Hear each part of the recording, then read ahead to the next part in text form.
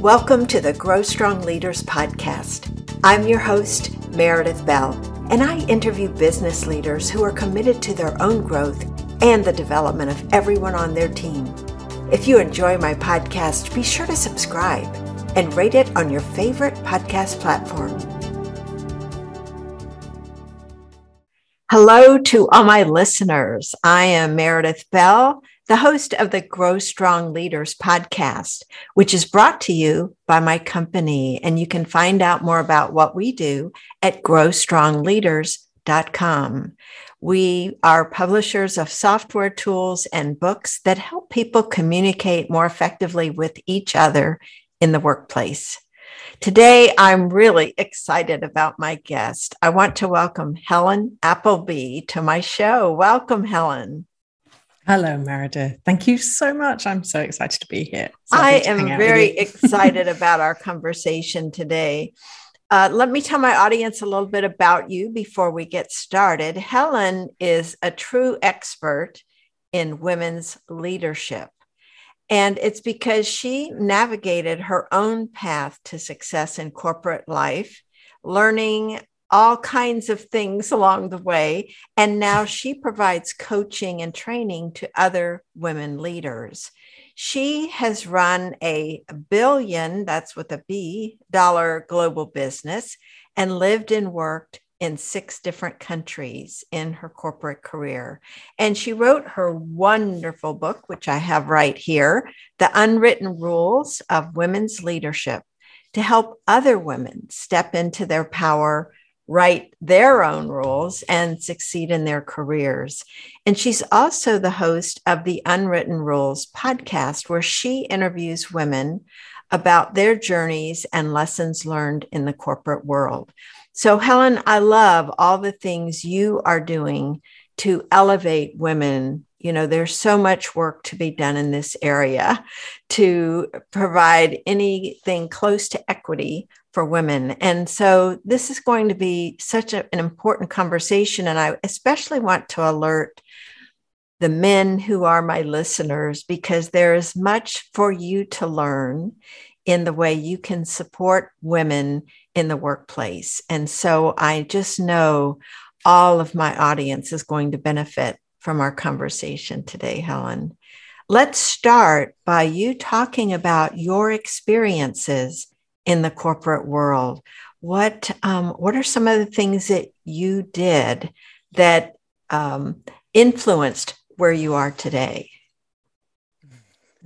Wow. Thank you, Meredith. I guess, if you like, the reason I wrote the book going back was that, you know, when I was little, my dad told me that girls can do anything that boys can do. And I believed him. And you know, I really took that to heart. You know, I was super competitive as a kid. I competed a lot, sports-wise, and, you know, I had jobs from very young. And, you know, I really did do everything that the boys did. And then when, you know, going to college and majoring in business and joining corporate life, I guess, you know, in our 20s, we don't really realize maybe that it's different for women, because everybody's kind of thrown in at the deep end, and, you know, everybody's thrashing around in the deep end of the pool, and we don't really notice. But I think gradually, as my 20s went on, and, you know, and as I went into my 30s, I realized that there was part of the puzzle that was missing for me, if you like.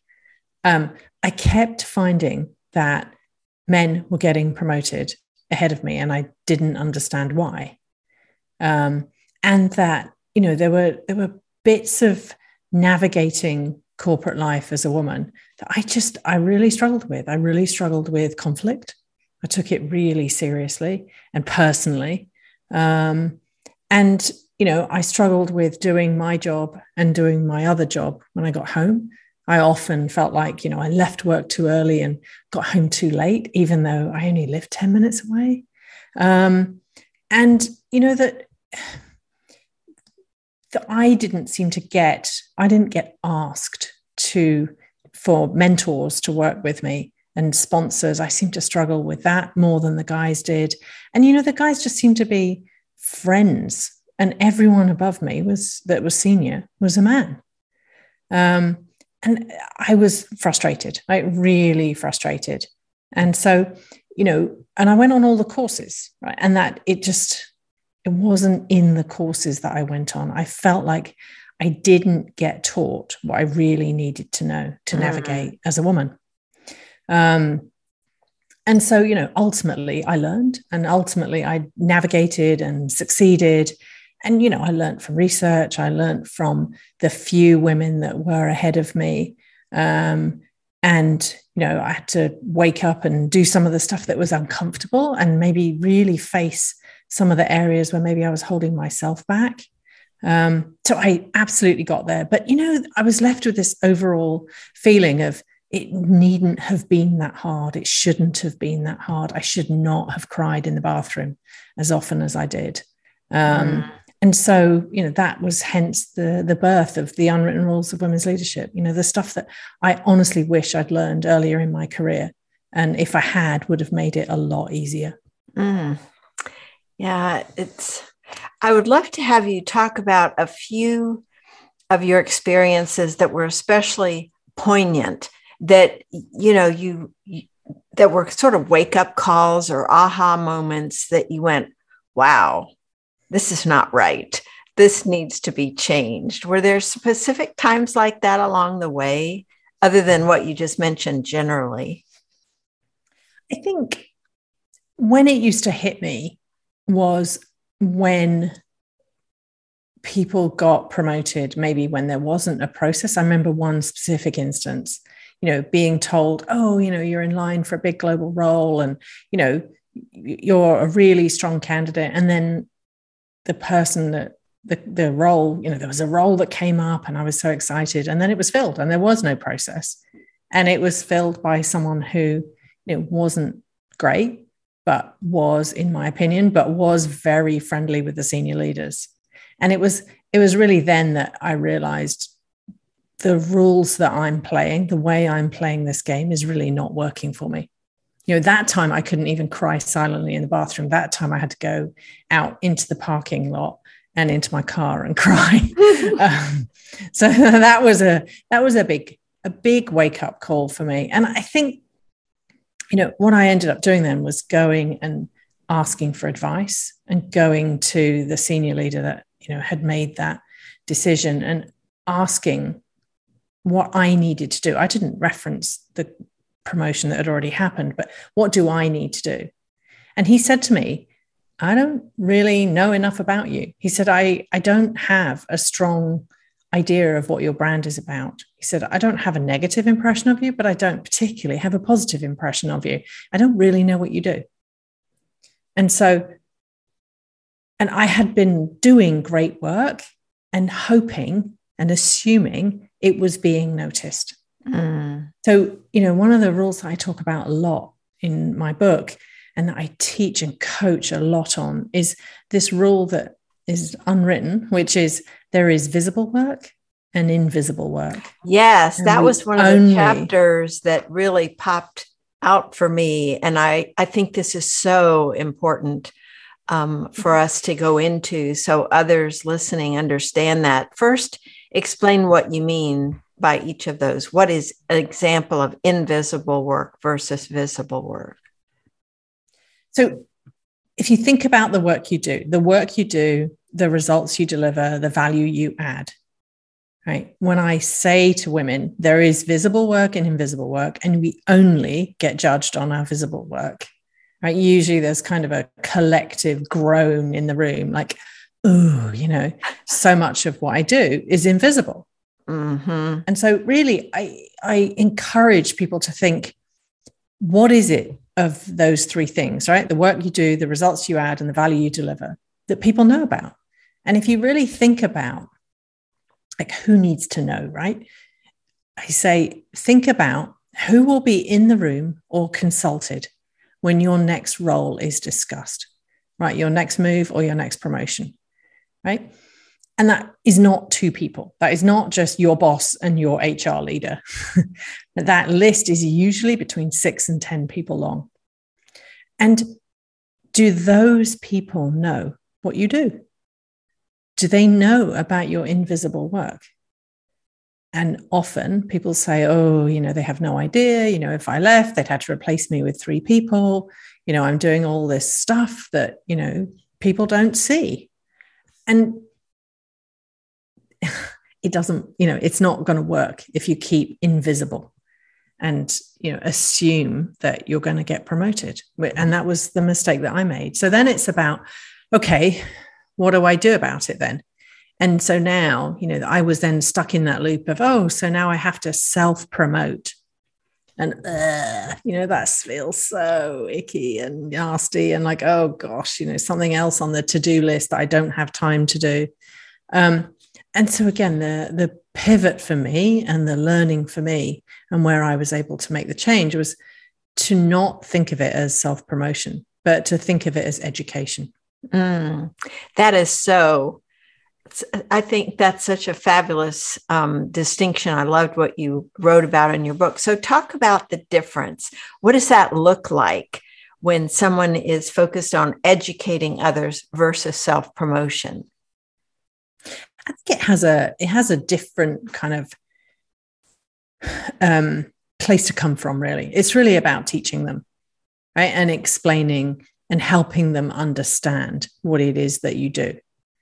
And that for me was a lot easier for me to do authentically than to feel like I was bragging.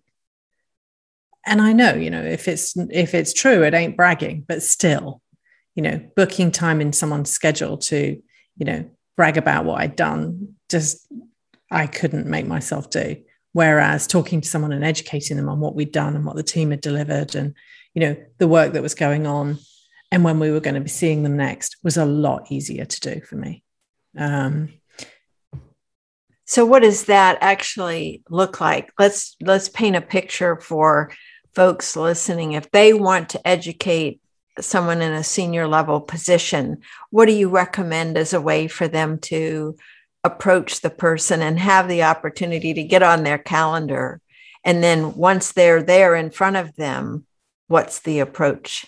What does it mean, in other words, to educate someone? So what I would say is go back to those 2 lists, work out what it is that's, invisible that you're working on, and work out who's going to be in the room or consulted when your next role is discussed. And then say, right, where are the gaps? Where do I need to update them? And then what I would suggest is, it was easier when we were in person, but, asking for some time in their schedule. And one of the easiest ways is to ask for advice, right? Can I put some time in your diary? I've got some questions for you, right? But get some time with them, give them an update, tell them what you're up to, and ask for advice. This is what I'm up to. These are, this is the latest progress on the project. And I'd like to ask you about, for your region, is this going to work? Or, what's your experience of managing this process? Or have you got any advice for me? Because people love to be asked for advice. Mm-hmm. And ultimately, stakeholder management, as I call it, is about building relationships, right? So, if you're asking for advice and giving them an update and you're taking their advice, then subconsciously people support what they help to build. So if they feel that I'm on a journey, if they're on a journey with me and I'm taking their advice and, they're involved, then they're going to take an interest and they're going to be supportive. Mm-hmm. And it really creates a natural situation where they would then ask you later, how are things going? Because you help them know what you're working on. And then if they've given you input, all of us would have that curiosity. Well, did you take my advice? What are you doing with it? Even though they might not ask that overtly, that's really what they are wanting to know. Because we all like to be helpful. And so the idea of them having been able to be helpful for you really does make a solid connection there. And I think, you can wait for them to ask, or you can proactively say, wow, that was an amazing suggestion, Meredith. I'm going to try that. Can I give you an update in a couple of months? I'm going to come back and let you know how it went. And to be honest, if I don't get it quite right, I'd love to bounce that off you. Would you be open to that? And what are they going to say? Of course, they're going to say yes. Right. So then you have the opportunity to go back and say, Meredith, we talked 2 months ago and, you suggested that I invited these couple of people on my podcast. Thank you so much. I did it. They were amazing. You were right. Any other thoughts of who I should invite? And, the business version of that, it works, right? It builds the relationship. You're on a kind of journey together. And it makes your invisible work visible. So that, when the next role comes up, they'll say, oh, yeah, I know Helen. Yeah, she's working on this and she'd be great at that. This whole thing of, I think, women, and these are all these messages we get, right? About not coming on too strong, not being too self-promotional. So speaking about educating someone, I think is an excellent approach. How do you help women get over some of the barriers that they have to even wanting to go forward and do that? What are some of the things that are holding them back? So often, I think they just don't know how to do it, right? So that process that I laid out, just shifting your mindset from self-promotion to teaching and educating, having the list, realizing that, the goalposts are not where you thought they are. I think many of us are taught to be good girls, and we continue in work life as if we were still at school, right? Going through school, getting A's, and going through work and getting A's, when in fact the game has changed.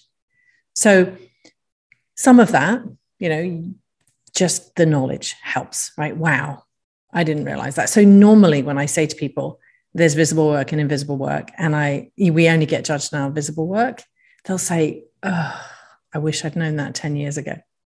So sometimes just knowing it is enough, right? If that's still not enough, then, on a one-on-one basis, and in the book, I talk about just getting clear on what your inner critic voices are saying to you and how you can, get clear on what the voices are in your head that are holding you back and whether or not they're true, right? Because if you write them down, often those nasty, what I call the itty bitty shitty committee, all those voices in your head that are telling you, you're not enough, and, who are you to do this, and you're too far behind, and, they're better than you, and they're going to find you out, right? That stuff, if you write it down and then look at it, you'll realize it's not actually true. And then there's a process that we go through where you find the voice of your inner coach, right? You thank your inner critic, you give it a name, you thank it, and then you speak back to it in the voice of your inner coach. So my inner critic is called Hamster. I've given it a name and I know where it comes from. And thank you, Hamster. I've got this. I can do this. I'm not just my achievements.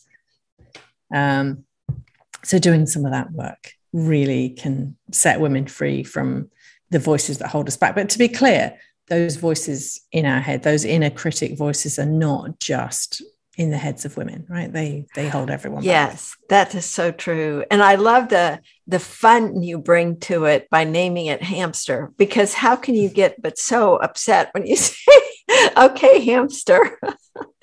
So right. I think, I know for me, I tend to take myself way too seriously. And so to inject an element of humor lightens it up a bit. And so that makes it more fun than giving it a more sinister name to make it more ominous and more powerful than it really has to be. And that's the key. You've hit the nail on the head there, Meredith. It's the power. I think when we don't realize that those inner critic voices, we have to realize that they're not talking, they're talking to us, right? So they're not us, they're from the ego. And the role of those inner critic voices is actually to keep you safe, right? Mm-hmm. They're ego voices that are trying to keep you small and safe. And when you write them down, you'll see that they're not actually true. So to get separation from that stuff is real and I really am not enough, right? To, it's the voices, it's the inner critic voice that's telling me I'm not enough again. What does that mean? That means I'm, out of my comfort zone. It means I'm trying something new, right? To get some separation between them is is freeing, really, really freeing. And I say to women when we do courses and workshops, the good news is they're not true. The bad news is they're never going to go away. So it's just about getting space between you and them and realizing and reminding yourself again and again that they're not true. And it just means you're growing and you're at what I call the crunchy edges of your comfort zone. I like that. I like that crunchy edge because you might step on a rock or two that kind of hurts as you're it's walking uncomfortable. along. Yeah, it's uncomfortable till you get used to it. Exactly. And then, and then it is comfortable, right? Leading courses used to be super edgy for me. The prospect of writing a book, we've written them, haven't we? Like super edgy. And then, the other side of it's like, oh, it's fine. Yeah, it got it done. Exactly. And each of those things I find as I try something different that is outside my comfort zone, it's like what you just said. Well, that wasn't so bad, or I'm going to try this, or I'm going to do that. It just because nothing bad happened. We build these things up. We believe our thoughts. That's what you're really talking about. We tend to believe what we think must be true because we thought it. But in reality, it's just a thought. It's just a thought, and we can have good ones. Well, another aspect of your book that I think is, and you even mentioned this in your book, the 2 chapters, the one on visible and invisible work, but then the chapter on mentors and sponsors is really a key also to helping women. And we don't understand this. A lot of times we've never heard of it. So let's first talk about, what do you mean when you say those 2 terms, mentor and sponsor? So sometimes they overlap, but it's really much more useful to think of them distinctly, right? A mentor is someone that shares their journey with you. Right? Mentor, the word comes from map, right? It's kind of sharing the map with you. So a mentor is really someone who is at least 2 steps ahead of you on the journey, right? And they talk to you about their journey. A sponsor, however, is different. A sponsor is someone that talks about you when you're not in the room. So much more of an advocate. And I think, mentors are without doubt career accelerators, but sponsors are second level career accelerators. But, in growing strong leaders, if you talk to strong leaders and successful leaders, they will often speak about the power of mentors and sponsors on their journey. And, from a female perspective, naturally, we tend to mentor and sponsor people unconsciously that remind us of ourselves when we were younger, right? We take an interest in people's careers because they remind us, I was young and ambitious and female and, struggling to break through, right? And what am I doing, right? I'm going back and mentoring women that were like me 20 years ago, aren't I? So it's unconscious. But what that means is that if the people at the top of the organization don't look like you and you don't remind them of you when they were young, it's much, much harder to find mentors and sponsors because they won't find you, which means you have to ask. So, the fact that mentors and sponsors are helpful was not an unwritten rule for me. I knew. I just didn't know how to ask for them. And I didn't know who I should ask. So that process of saying, okay, if a mentor's 2 steps ahead of me on my journey, what are my journeys in my career? And where do I need help? And so for me, wanting to work internationally, wanting to work outside of my home market, you said in my intro, didn't you? I've lived and worked in 6 countries. So I wanted to travel. I wanted I had multiple international assignments. So someone who was 2 steps ahead of me there, someone who had been very senior in marketing, and, had a big global strategic marketing role. That journey was ahead of me.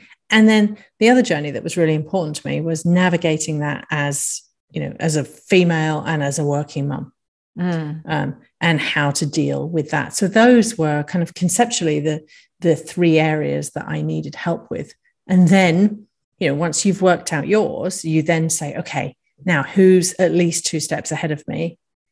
And then it comes back to, a bit like when we were talking about earlier about visible work and invisible work. It's about reaching out to them and saying, hey, I love how you have, been able to leave your home country and, you're on your second assignment. I'm looking to be moved out of the UK too. Can I ask your advice on that?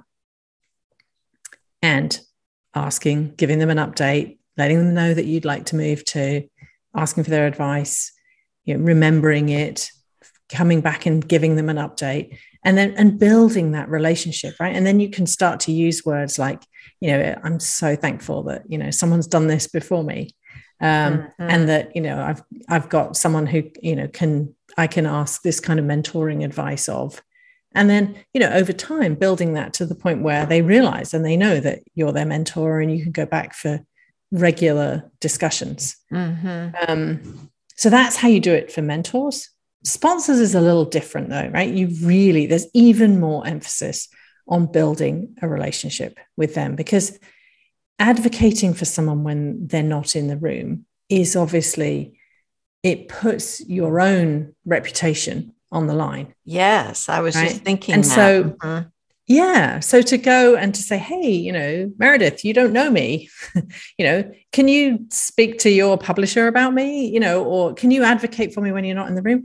That, or in a corporate setting, you don't know me, but when a job comes up in, at the next level, could you put my name forward?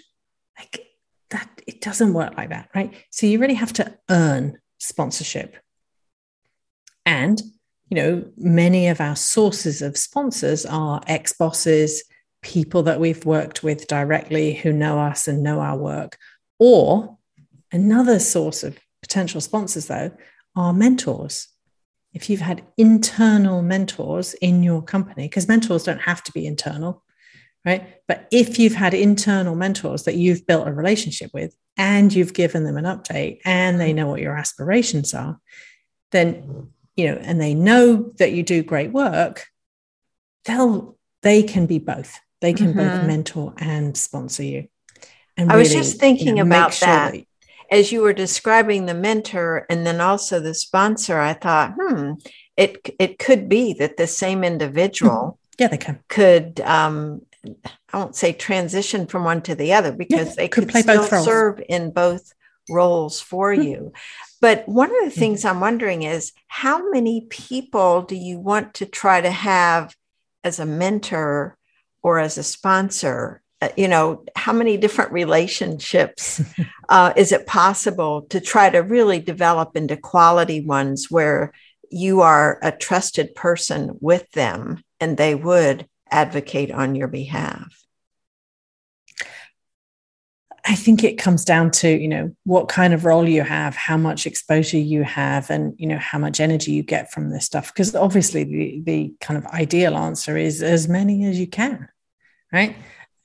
Meanwhile, back in the real world, we've got jobs to do. But, having only one mentor or only one sponsor, there's definitely risk there. I had many situations where I had strong sponsorship from my boss or my regional president, and then they left. And then you're like, oh gosh, here I am stuck out, miles away from everyone and away from head office where I can bump into people and build those relationships. And I really, I've got to start again. So the more you can build, and these are not long conversations. They're really not, so if you're, in a meeting, if you're in an Uber, if you're waiting by an elevator, I often say to women, there are the kind of, can I book time in your schedule kind of meetings, but then there are also what I call micro encounters. Oh, I like that term. Right. Micro encounters are, if you hop on the Zoom call together and nobody else is there, right? And they say, hey, how are you? Right. I say to women, you're not allowed to say, I'm fine, thanks, and then change the subject. You have to say something. You have to make your work visible. And great, we just got the results of that study. and the results are looking really great. We're going to come and see you. I'm going to be asking you for money soon. Right? And now they know, oh, that's great. Helen's on that project. Oh, yes. And oh, they're coming soon. And oh, that's great that she's pushing it forward. Right. Rather than like, oh, yeah, I'm fine. Weather's nice, isn't it? Right. You've lost the opportunity. So use those micro encounters to build those relationships. Or you could say, oh, something happened the other day and I thought of you in the micro encounter. I thought of you. I had a question for you. Can you spare me some time? I want to ask your advice. Sure. Yeah, no, speak to my admin. Yeah, you can get on my schedule. And you've used the micro encounter for something really valuable. So both mentors and sponsors really, really critical, and have as many as you can, as long as it's practical. And they're genuine relationships, right? These are genuine relationships. So, I going think that's to people that's such an important point, Helen. Let's talk about that a little bit, because don't you think people can sense if you are, and I don't want to use the word manipulating, but, maneuvering, or you've got this ulterior motive versus genuinely wanting to learn and connect with them. I think that there's a distinction that in your attitude about approaching someone, whether it's to make your work visible or whether it's to seek help from someone you'd like as a sponsor or as a mentor. I'm just imagining some people maybe being, uncomfortable or feeling like, oh, this is hard for me. You talk in your book about curiosity. And so I'm thinking throughout the book, so I'm thinking, how can someone apply this idea of being curious to each of these types of, potential settings? Yeah, I think, as you said, it's really about doing it authentically. Finding something that you really do want their input on it. And, I think if you were to say to me, oh, there isn't anything that I'd like their input on, I'd say, bring more curiosity to it, right? There is something, right? They are more senior than you and super successful, for a reason. So what is it that you can learn from them? And bring curiosity. How can you show up and really learn and listen?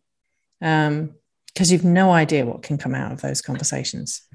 So yeah, the authentic piece is the curiosity. The only other thing I would say, Meredith, is like the reluctance to do it, I think, again, is sometimes good girl conditioning and, pushing someone to a little tiny bit out of their comfort zone. Mm-hmm. So yes, bring curiosity, but, and you know what? It might still be a bit uncomfortable, especially if you don't know them. But, if it's your third conversation, by then you'll know them a lot better. And it's going to feel more comfortable. It's going to feel more authentic. They're going to be like, oh, what happened? I can't wait to hear the update. Did you do it? And how's it going?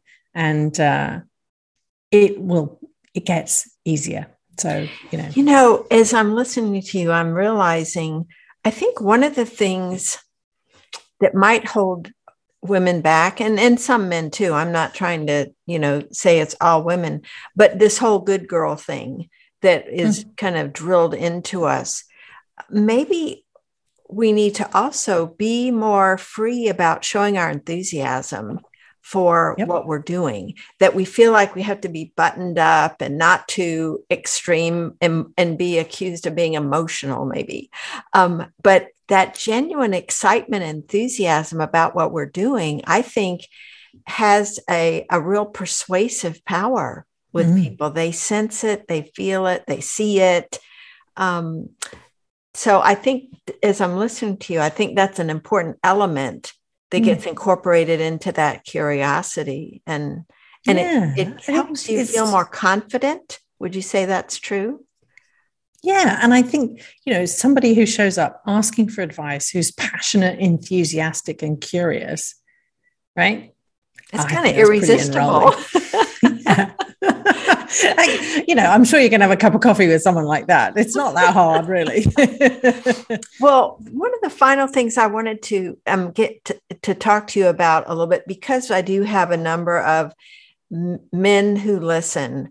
What are two or three things? I mean, you have this whole section in the back of the book, but I would love for you to just mention two or three that you think some men may not even realize what they could do to be more supportive. So let's raise their awareness level. What are some things they could do?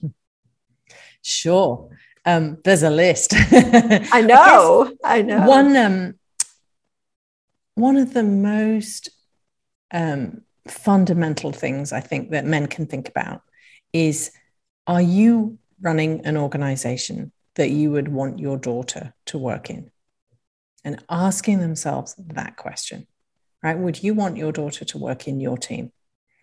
And if the answer to that is no, then what are you doing about it? Right? And really pondering that, are you running a team where women's voices are heard, where they are paid for doing, equal pay for equal work, right? Where you are supporting them, where they can, be respected and move around, without fear of harassment, as you would want for your daughter or your niece or your sister, whatever the equivalent is in your life. So that, I think, is one of the most fundamental ways that men can reflect on how they can change the way they lead. And then a couple of other things. I think, we've already talked a lot, haven't we, about mentors and sponsors. Mm-hmm. And another question I ask men to do is to reflect on, who do you mentor, right? Informally or formally, right? Who do you have coffee with? Who do you take an interest in their career? And I would suggest write a list, right? And then look at the list and say, do they all look like me? Right? How many of them are women? How many of them are, not the same color as you? How many of them are differently abled, right? Just how unconsciously we are drawn to those people. And so can we consciously expand our comfort zone to include being interested and giving advice to people that are, not on your immediate list? And the same for sponsors, right? Write a list. Who do you advocate for when they're not in the room? And if they all look like you, or if you have some realization when you write that list, how can you expand that list? How can you get to know more people so that, and get to the point where you feel like you can risk your brand reputation by supporting them when they're not in the room? So those are two.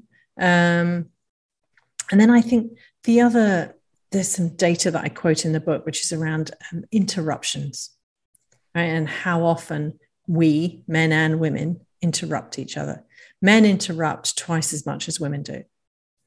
And usually they interrupt women. So, really watching who gets to speak in the meetings that you are in. Do they get heard? Or can you advocate for a woman and say, let her finish? Right? Say that again. Or, oh, that's a really great idea. Meredith said that earlier. And can you watch that credit is being given? Because often there's a cartoon in the book, isn't there, which says, that's a great idea, Miss Triggs. Now, if perhaps one of the men could suggest it. Yes. Right. So watching whose voice is heard in the room, who's getting interrupted, and where are ideas being given credit for? And, it's not just men. I talk in the book about women interrupt less than men do, but when we interrupt other women a lot more. So we, unconscious bias applies to women too. Mm-hmm. And we have to watch who we're interrupting and, also watch who we're mentoring. Who are we mentoring? Yes. And, are we lifting? Are we all lifting as we rise? Mm-hmm. Yes, because we didn't go into that women versus women and some of the competitive things that can happen there that can create problems too. I think what you're really getting at, Helen, as we kind of summarize our conversation, is taking personal responsibility for noticing other people that you could help lift up, and then looking for opportunities where you can, and really, I think about it in a way of helping someone in a senior position realize how they can create a legacy by lifting up other people. So it's kind of a raising of awareness at both ends of the spectrum, both people you can help as well as those that can help you. If you approach it with that kind of attitude, it seems like there would be a lot of receptivity from both sides. Absolutely.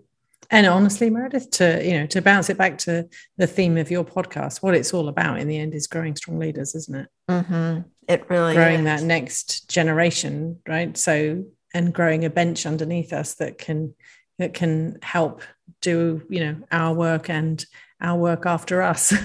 Well, I love everything that you are focused on doing, Helen. The work you're doing individually, coaching other women, and then through your podcast, giving a platform for people to share their experiences so your listeners can extract additional lessons. All of that to me is a fabulous way or ways that you are giving back. So thank you. I'm so glad that you've joined me today. I just love who you are and what you're contributing from all of the things you've learned over the years. So share with my listeners how they can get a copy of your wonderful book, The Unwritten Rules for Women, connect with you, and learn more about the services that you offer. Thank you, Meredith. I'm on LinkedIn is the best way to find me. I'm on Instagram, Helen Appleby Coaching, and The Unwritten Rules of Women's Leadership is wherever you buy your books. It's on Amazon, it's on Books A Million, everywhere. The podcast is everywhere that you find your podcast, or where we normally look for podcasts, called The Unwritten Rules of Women's Leadership. And then the website is theunwrittenrules.com. There's a bit of a theme there, isn't That's great. So easy to remember, The Unwritten Rules. Yes. Well, thank you again, Helen. I'm so glad you've been with me today. And so many things that you've brought up are really important things for my listeners to reflect on and look for ways that they can bring them to life in their own lives. So I appreciate you. Thank you, Meredith. Lovely to be here. Thanks for tuning into my podcast. Now head over to growstrongleaders.com and check out our 2 books, Connect with Your Team and Peer Coaching Made Simple. While you're there, download the free facilitator guide to find out how to implement our unique peer coaching system. Until next time, I'm Meredith Bell.